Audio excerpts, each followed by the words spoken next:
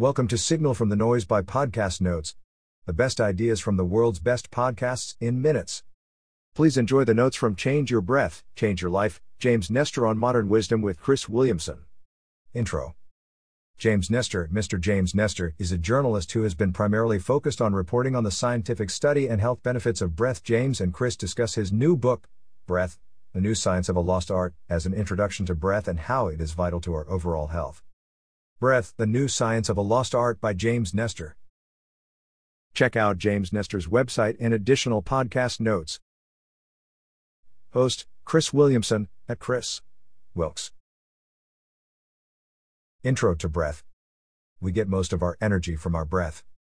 Everyone is looking for an external solution, pharmaceuticals, for their energy levels and health problems rather than an internal solution like breath.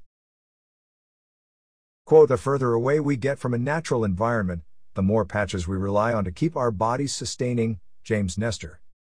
We need to reacquaint ourselves with the benefits from the most fundamental human functions like breath and movement. The lungs are an organ you can control, unlike our kidneys, liver, heart. The control of the lungs can directly control many vitals in your system even after a couple minutes. We are breathing in ways that are extremely dysfunctional. Apnea, unnoticed shallow or shortened breathing while in front of a computer screen and completing stress-inducing tasks.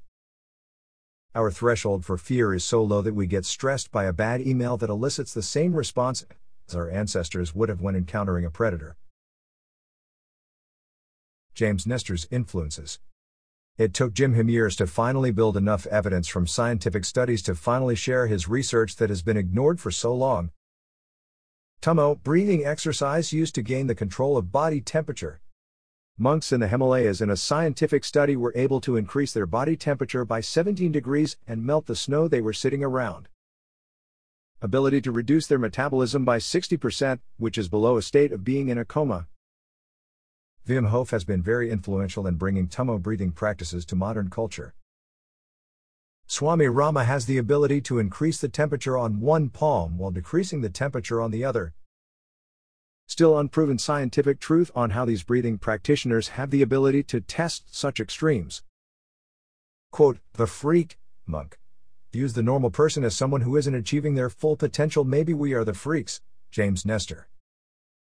Many culturally valuable practices are misunderstood by the outside world. How to breathe. Efficiency is more important than the amount of breath.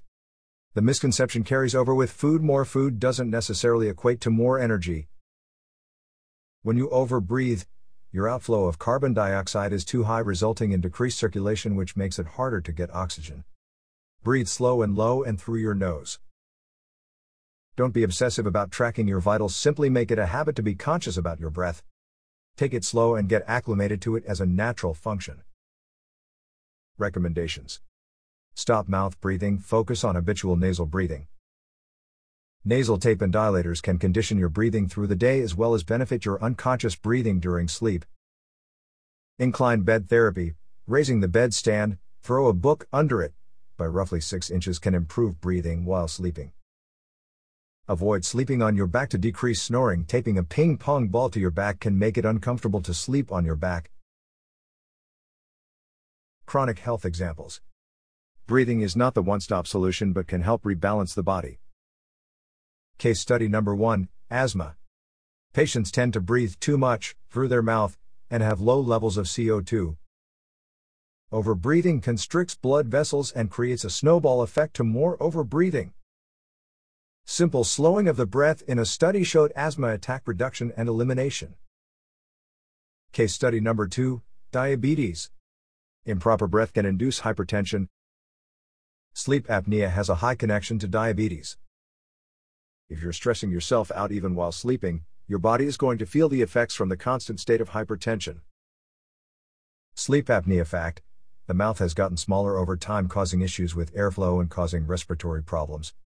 Snoring is not a natural bodily function, it represents a struggle to get energy and induces stress. Athletic performance. We have 11 pounds of muscles in our respiratory system and have overlooked the active training of this muscle group.